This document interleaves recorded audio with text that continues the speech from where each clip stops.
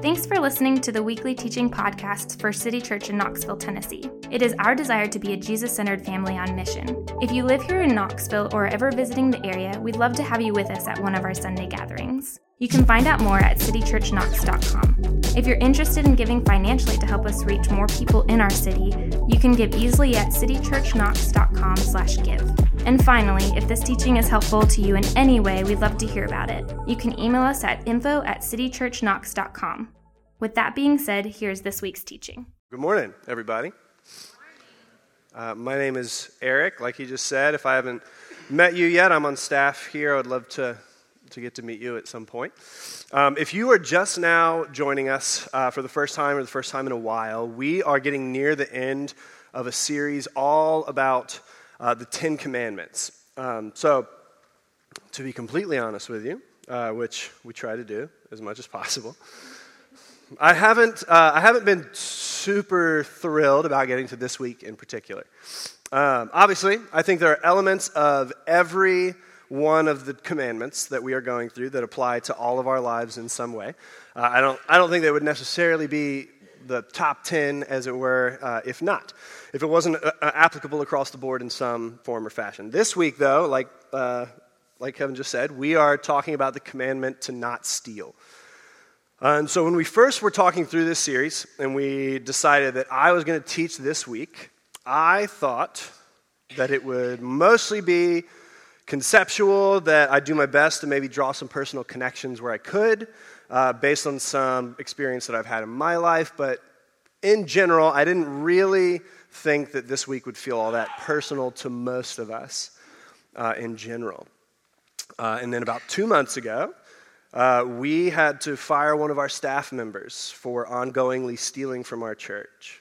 If you have no idea what I'm talking about, feel free to ask someone near you at some point. Not right now. It'd be great if you would wait until we're done. But suffice it to say, this one actually hits a little closer to home for us here these days, especially more than I originally thought that we were going to have. So I would love to pray for us again, real quick, and then we can jump in. Dear Heavenly Father, we come before you. We just come before you with humility that we are abundantly aware of just how much bigger than us you are, and how much further outside our day-to-day lives you can see and that you understand. And I just pray that we can lean on your understanding and lean on your wisdom and lean on your strength and grace and love as we talk through your word today. And just bless our time. In Jesus' name we pray. Amen. So in case you missed it a second ago, the command for today comes from Deuteronomy chapter 5, verse 19. It's not hard to remember. It says, "You shall not steal." Pretty straightforward. So I think the concept of stealing in general, the idea of stealing is pretty straightforward and most likely pretty well understood by most people. Even people who steal often are pretty clear on the fact that they are indeed stealing, right? Nobody who is ongoingly stealing is like, but what is stealing, really, you know? I think it's more like involuntary reallocation of resources, metaphorically. No, people who are stealing are like, yeah, I'm stealing. It's pretty straightforward. No one is confused about it. It's not that abstract. But for our purposes today, I want to offer what I would call general mindset to the way that we approach this idea of stealing, or the general mindset that applies to stealing in most situations. I think at its core, stealing says something along the lines of, you lose so that I can gain. That is at the core of stealing. It's this mentality that there's something that I desire, something that I feel like I need that is not mine currently, and I will do what I can to gain that thing, regardless of how it impacts someone else. Right? I'm fine with someone else losing whatever it is, as long as it means that I can gain it. And so this is one of the commands. I think, like I said, it's pretty well understood, but I also think it's pretty much everybody agrees with this one on the surface. Right? I think a lot of that is because our first reaction to hearing this command is to think about the reality of being stolen from. Right? And that makes everyone have a reflexive, almost painful response inside of them. Everybody hates that idea. But I think the concept of stealing at its core actually plays out in a lot of different ways in life. And some of them, I think, are a little bit surprising, or they may be surprising to you. We're going to dive into several of those in just a second, but before we do, I want to take everybody on a little journey through time, right? Way back when. Well, I want us to look at the very first example of stealing that we have on record. We don't have to look far in Scripture to find the first instance of stealing. You may not actually know that this is a story about stealing, but it is. So I'm going to put these on screen so that you don't have to turn there. But first, we are going to look at Genesis chapter 1. Don't have to go very far. So I'm going to read from Genesis 1, Genesis 2, and Genesis 3. So Genesis 1:29 says this. Then God said, I give you, that you is Adam and Eve here, I give you every seed-bearing plant on the face of the whole earth, and every tree that has fruit with seed in it. They will be yours for food. So God lets his creation know. He tells them, hey, you are fully provided for. You will never want for food. You will never need to wonder where your next meal is coming from. You will never have to be stressed about having everything you need.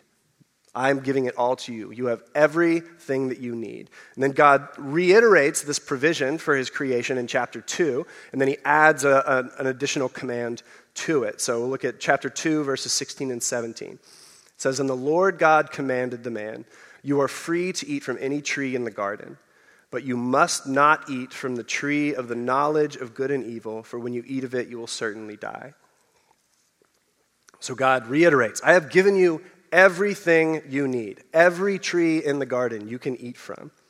I've given you in abundance, not just what you need. You've got options, tons of options. You will never want for anything.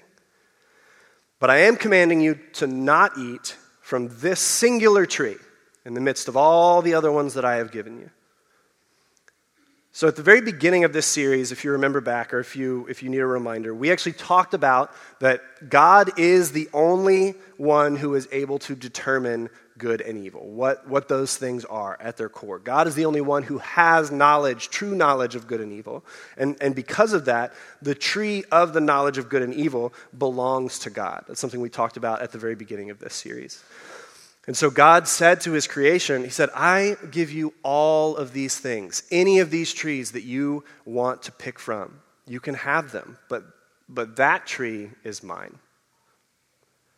And if you know the story, you know what happens next. But I'll show you real quick.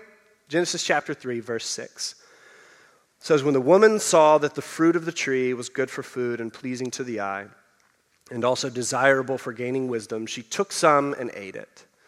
She also gave some to her husband who was with her, and he ate it. So Adam and Eve had everything that they needed. They were fully provided for.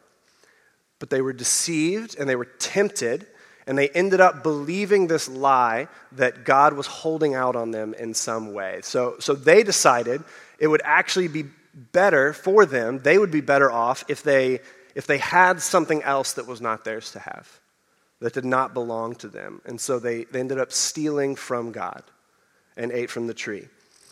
So this is the first time that stealing takes place, and it is absolutely not the last. And so you don't have to look much further in Scripture to find God's explicit command against stealing in the Ten Commandments. We first see it in Exodus, but we're reading from Deuteronomy, like we said.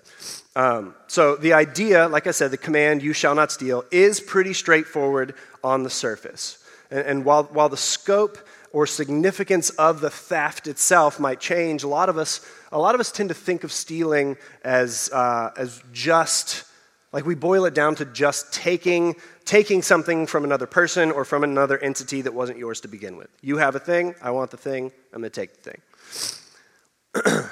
Maybe that's as menial as a kid who sees another kid in his class who has a pencil that's just way cooler than his.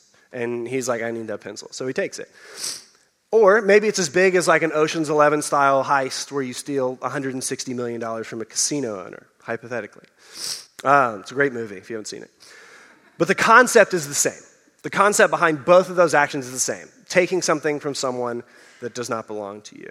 I read one author who put it this way. He described theft as practical idolatry. He said theft is practical idolatry. So stealing is essentially the external outworking of our internal idolatries. It's when we get to the point of acting on whatever we have idolized in our hearts. And if you remember, again, back to the beginning of this series, we talked about how if you lie or you cheat or you steal or if you break any of the commandments that we have talked about, it is ultimately because at least in that moment, you have decided that something is more important to you than God. That is at the nature of disobeying these commands. Something is more important to you than obeying God in those moments. And that's exactly what happens when we end up stealing. So I don't want us to think about stealing too narrowly for our purposes today, but also for life in general. I would argue that God's command against stealing is actually much broader than many of us tend to think.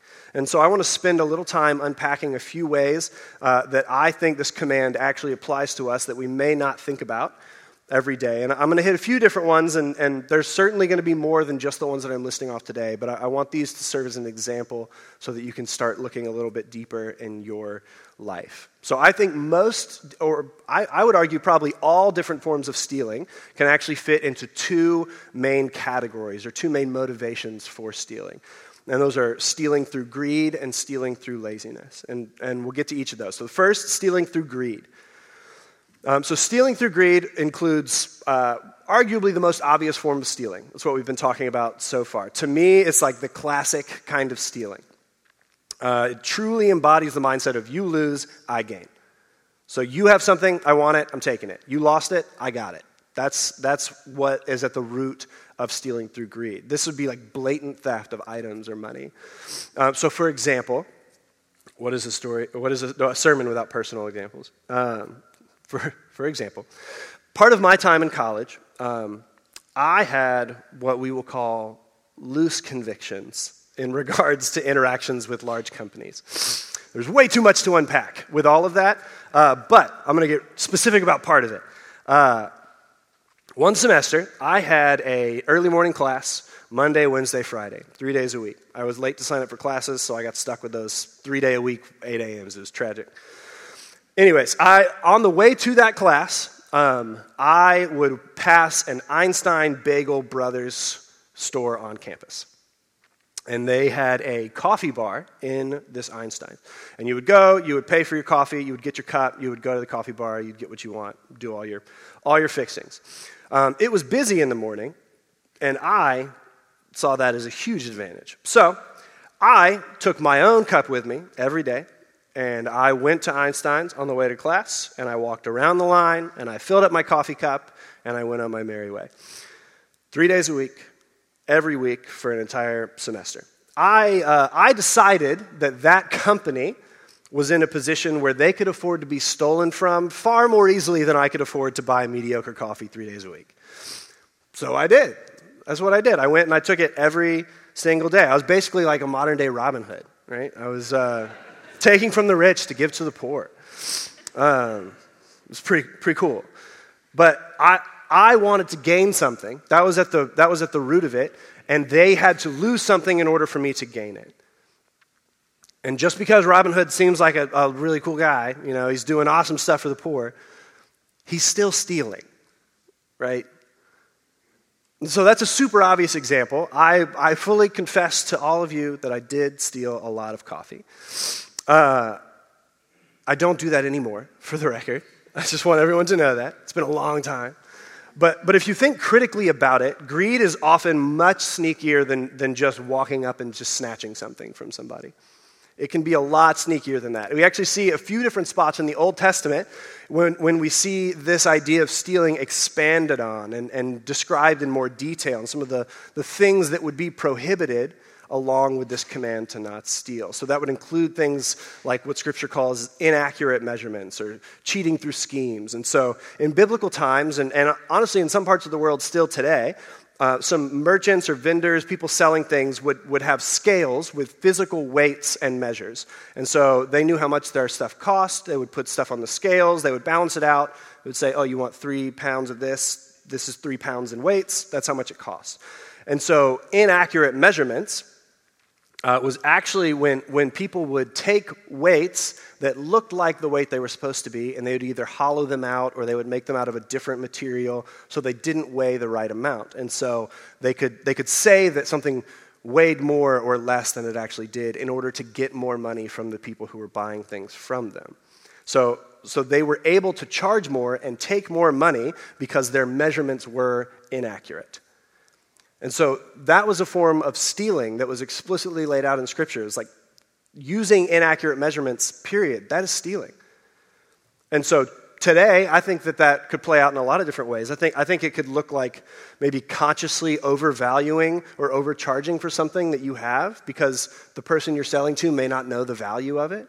Or maybe you are telling people that something is a better quality than it actually is, knowingly just trying to get more money off of them or profiting off of someone else's ignorance. I think that is the equivalent of inaccurate measurements. And there's also passages that we see that expand on the definition of stealing by prohibiting people from charging excessive interest on loans.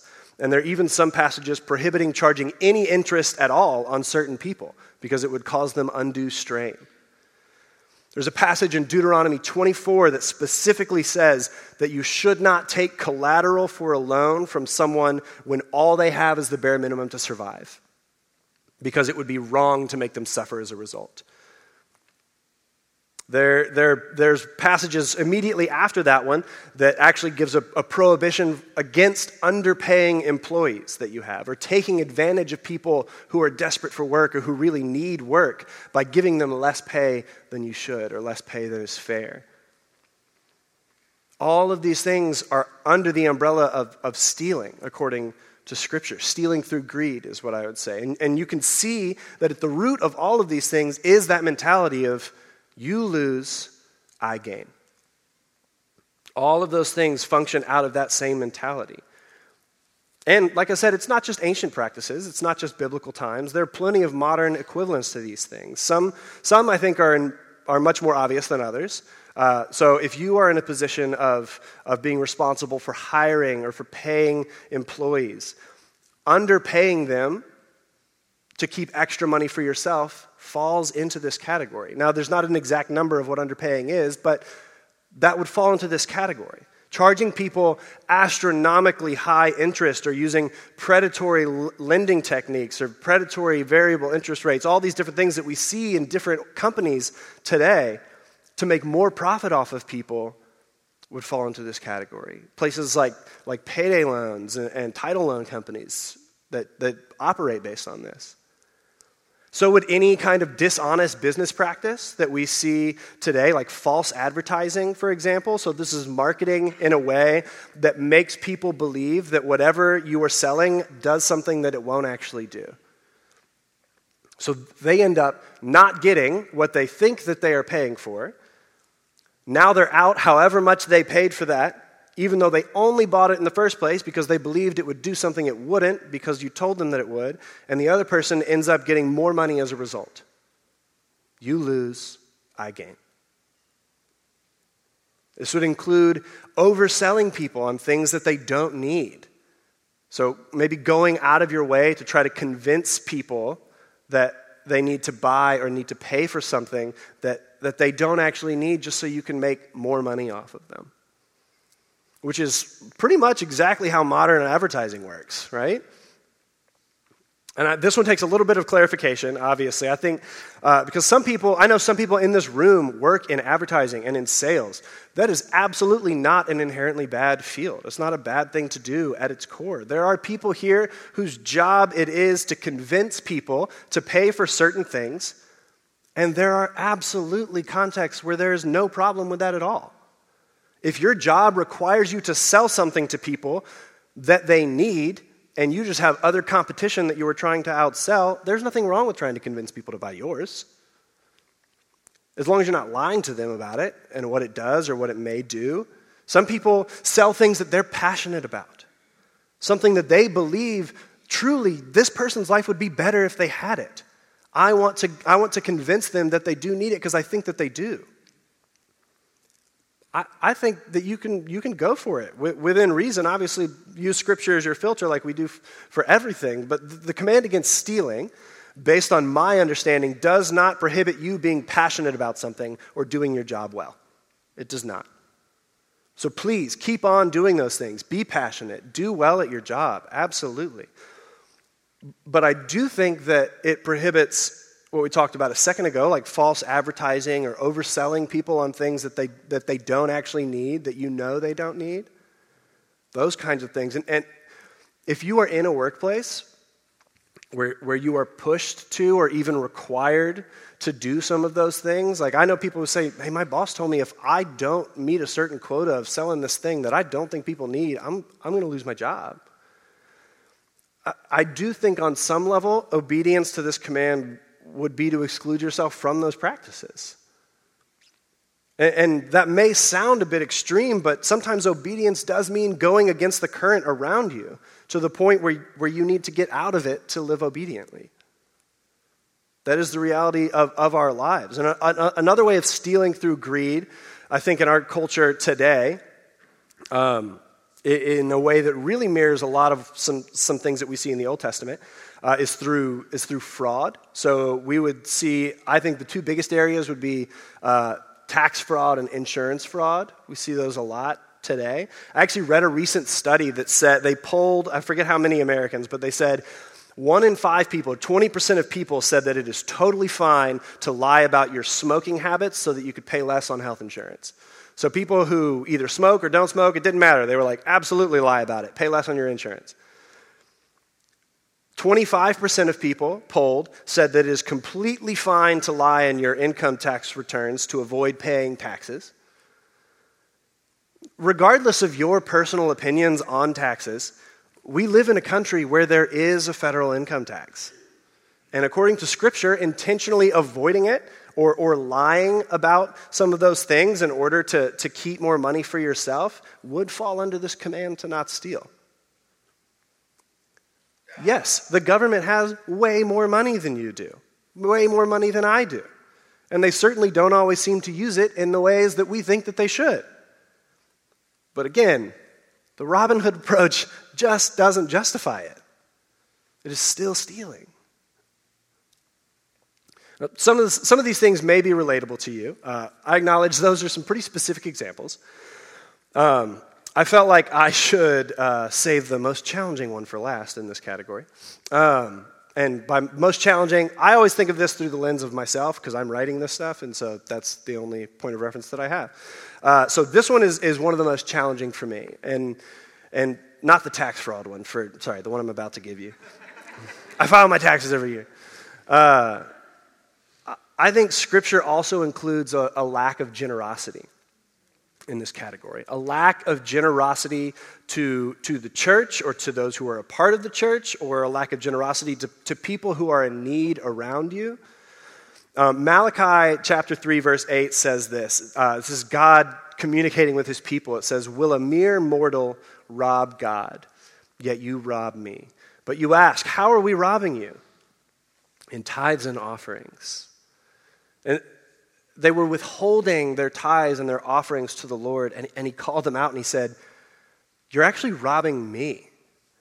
And just for context for you, tithing in this context is not a one-to-one comparison to tithing today, where we say, give money to your local church. This is not me saying you have to give money to the local church or you're stealing from God. I'm not drawing a one-to-one conclusion. But at the time, the understanding was that everything that you have belongs to God. And so using those things in a way that does not consider what God would have you do with them would be stealing from him. So we also see, again, in Deuteronomy 24, we see instructions that specifically tells people to leave any extra crops in your field after your first pass of harvesting. Do not go back a second time and collect it. It says that you are meant to leave that so that people who don't have enough can come behind you and they can take it for themselves. Scripture says the extra belongs to the poor. It is for them. In fact, according to Scripture, like I just said, everything ultimately belongs to God.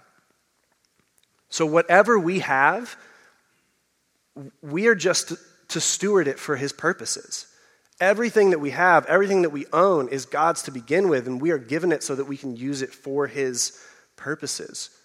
So whenever we don't do what he says to do with it, we are essentially robbing him, it says. And this one is particularly hard for me, not because I dislike being generous, or I feel like I want to hoard all of my money. I very much enjoy being generous. It's tough for me because my sinful tendency is to think of generosity as a badge of honor for myself. It's because I think I have done an action that deserves praise, whether that's praise from someone else or just me patting myself on the back. I don't want to think of generosity as something that I should do because it's what God wants. I want to think of it as something that I can congratulate myself for. I certainly don't want to think of not being generous as stealing. I don't want to think about that because deep down I want credit. I want credit for doing it. Which, if we're being honest, is just another form of stealing by trying to take some of the glory that is due to God.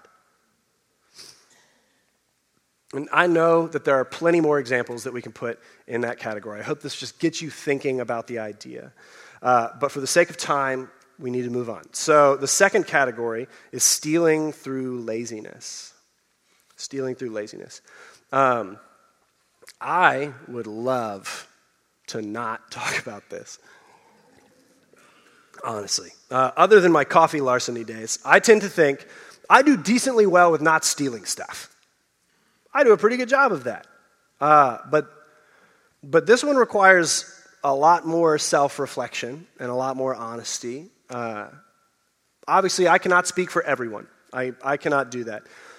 This is one that I see a ton in my generation specifically, though, in a few different ways, and other generations, but mine in a lot of ways.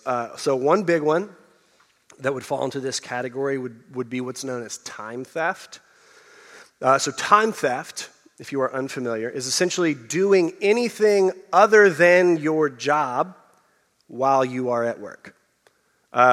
Anything other than work-related stuff at work. Basically just getting paid to not do your job intentionally. Whatever that other thing is. That would be time theft. So I am not saying that you should not take breaks at work. I am not saying that you should work yourself to death. I am not saying that you should sacrifice your sanity and your humanity for the sake of the corporate machine in which you find yourself a cog. I am not saying that. But if you are actively looking for ways to kill time and do as little work as possible and still get paid, I would argue that that is theft. It is. Not to mention that it misses so much about what the actual purpose of work is for followers of Jesus. For us, as followers of Jesus, work is not just a place that we show up so that we can collect a paycheck. Our work is actually part of how we partner with God to do something that He made us to do. And we did a whole series on this in the summer of 2020. You should go back and listen to it. I don't have time to dive into more of it now. But that would be theft, through laziness. In the same vein, I think this would include doing just the bare minimum to get by without getting fired at your job. Like I said, this does not mean breaking your neck for your employer all the time, doing anything and everything to just run yourself into the ground. I am not saying that.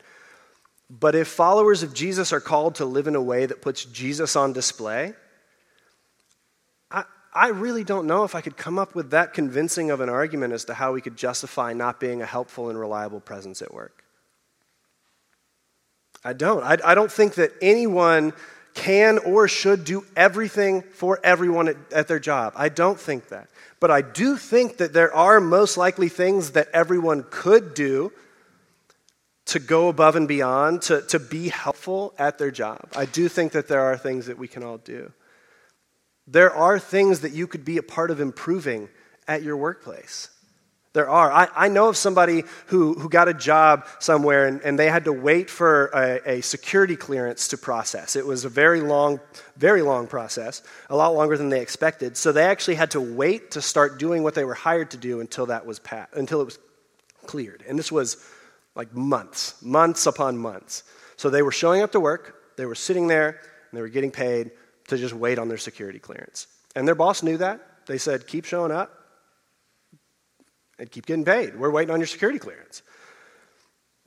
But it just rubbed them the wrong way. Right? They felt like that they were wasting the company's time by doing that. So they went to their boss and they said, I know I can't do what I was hired to do yet. I am aware of that. But I'm just sitting around right now getting money from this company. There are 4 janitorial closets in our office. They seem to be a mess. I would love to organize them while I'm here. So that's what they did. Their boss was like, that's weird, but okay. But they weren't just being an overachiever. They weren't just bored sitting around. They felt that they had a responsibility to be productive. They felt like they had a responsibility to put on display the fact that Jesus has given them a way to live that is for the good of those around them. And they felt like just sitting there wasting their time was not accomplishing that. So they found something to do because they didn't want to just take money. And I understand, I am fully aware there are jobs where you are told there really is not anything for you to do that is work-related while you were at work. I know people whose bosses say, just bring a book or bring some headphones, sit around, I'll tell you when we need you. That is the reality for some people. I understand that. But I would argue you could still be productive with that time. You know, maybe instead of just scrolling TikTok or watching Breaking Bad for the 5th time, maybe that's just me, I don't know. Maybe you could take that time to read a book about Jesus. Maybe you could take that time to listen to a sermon series or a podcast about following Jesus more deeply with your life. There are productive things that you can do with your time. So being a follower of Jesus should impact every aspect of your life. And if being a follower of Jesus means the core of who you are is changed and the goal of your life is to make him known and become more like him in the process, then your place of work is not exempt from that reality in your life. In fact, just based on the reality that we spend much of our lives at work, your place of work is actually one of the primary places that this should play out. So there are plenty of other ways that we could fall into this trap of stealing through laziness. And I, again, hope this just gets the ball rolling in your mind of what that looks like. But I think the question is, in the grand scheme of things, how do we as followers of Jesus faithfully follow the command to not steal? And I don't think the solution is just avoidance. I don't think that Jesus wants us to just stop short of stealing and then we're good to go. I think that he actually wants us to figure out how we can live in a way that embodies the polar opposite posture to that of a thief.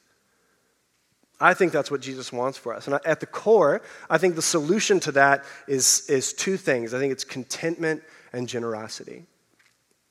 Contentment and generosity, I think, are the solutions. If stealing is one practical outworking of idolatry, then the solution has to start with realigning our affections and our identity in Jesus.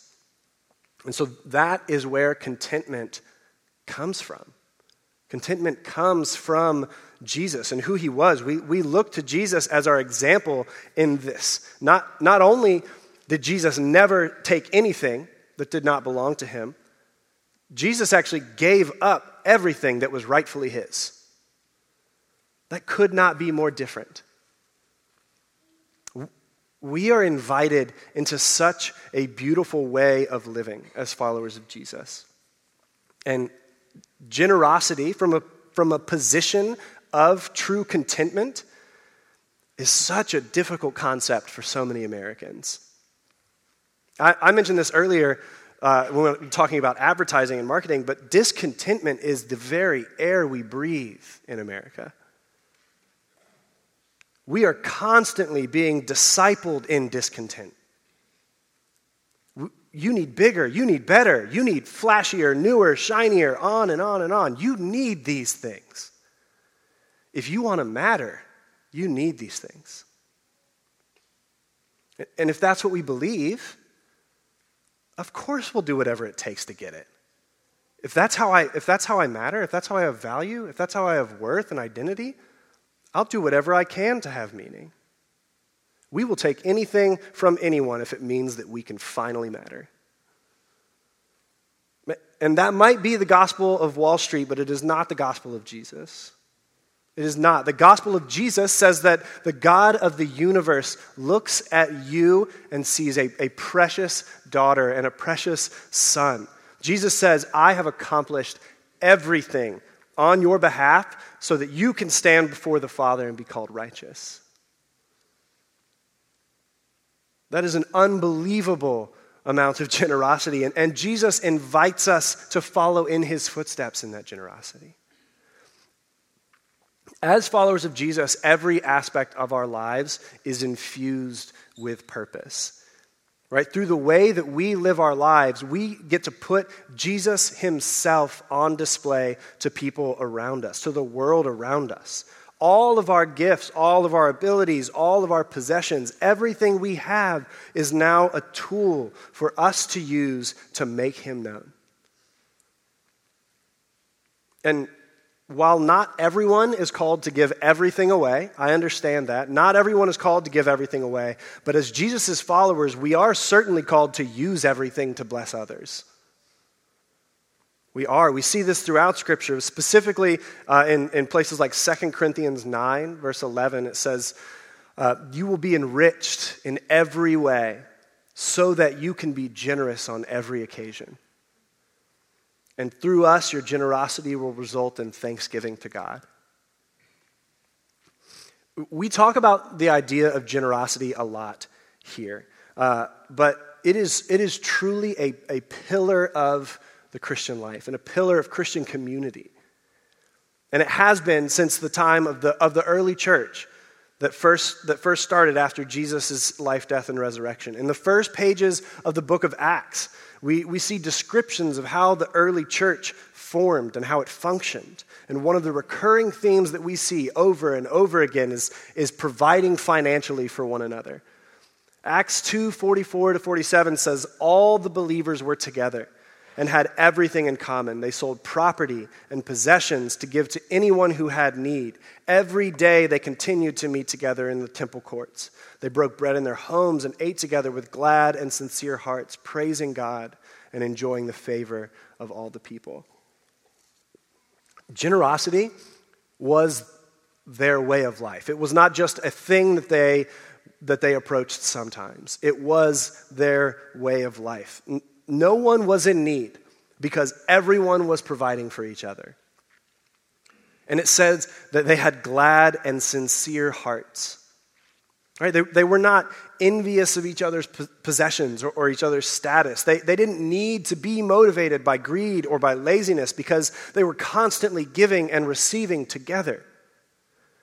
It's such a beautiful reality of the cross being lived out. It's a beautiful picture of that generosity. And I believe that is one of the main ways that we can fight against the temptation and fight against our propensity to stealing. It's how we can live in obedience to the command not to steal.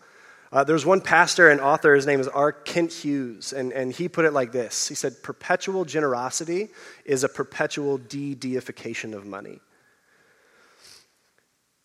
And I think that's exactly what we need. We need a de-deification of money. We need realigned priorities. We need realigned contentment in our identity that was secured by Jesus' work on the cross. That's the starting point for all of this. And so as we begin to wrap up today, I want to end things a little different than we normally do. Instead of a list of some specific habits or practicals or things that you can do today, tomorrow, I'll leave those primarily in the categories of contentment and generosity. I think we can work together to see some of the outworkings of those things. They are absolutely essential in all of this. But I want to spend the last part of our time just pleading with you a little bit. This may not be the general consensus. It might not, but I can't help but think at least a large portion of you hearing this might respond to the command to not steal something like this. Sounds good. Not currently stealing, didn't plan on starting. Great. Now I can go about my week, right? I'm actually good. But I think one of the most dangerous places to be is thinking that you don't need to be on guard against something.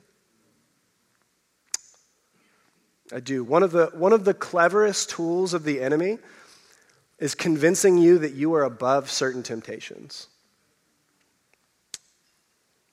Convincing you that it would never happen to you.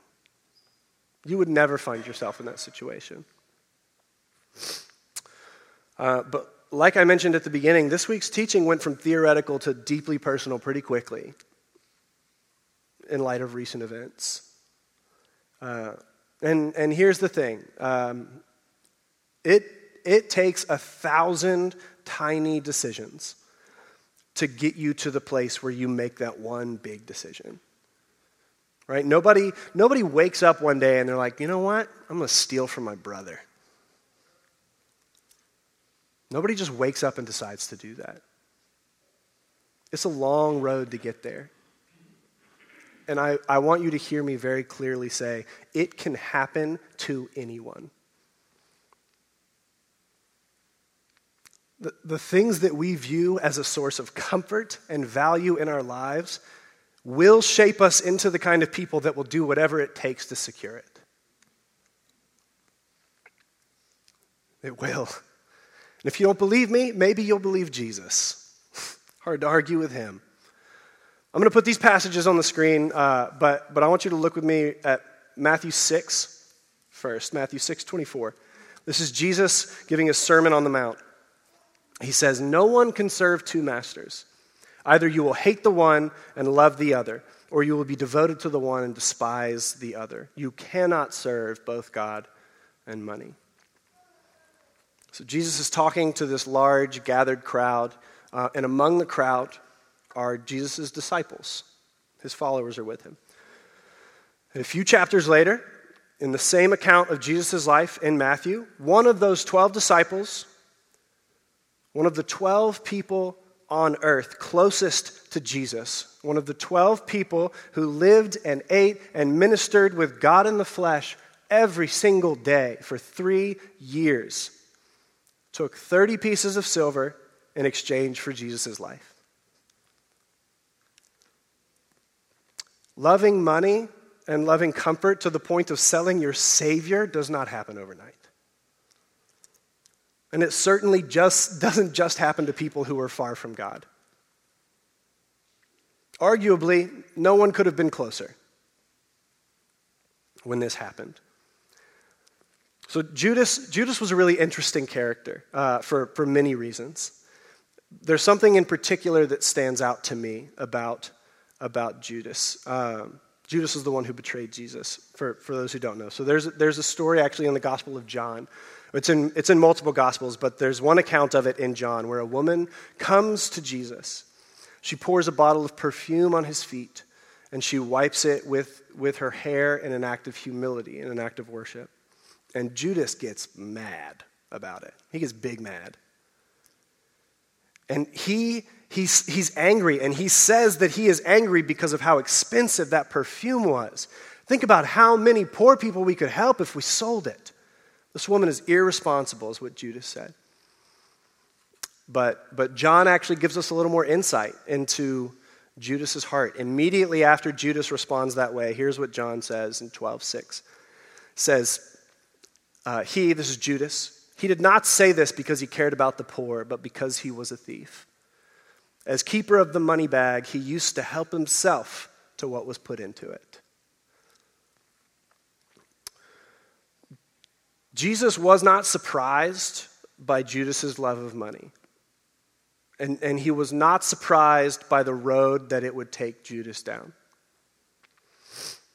When Jesus gave the Sermon on the Mount, when he gave that message, Judas was sitting right there with him. And Jesus knew that he would watch what he said in verse 24 of that Sermon on the Mount play out right in front of his eyes.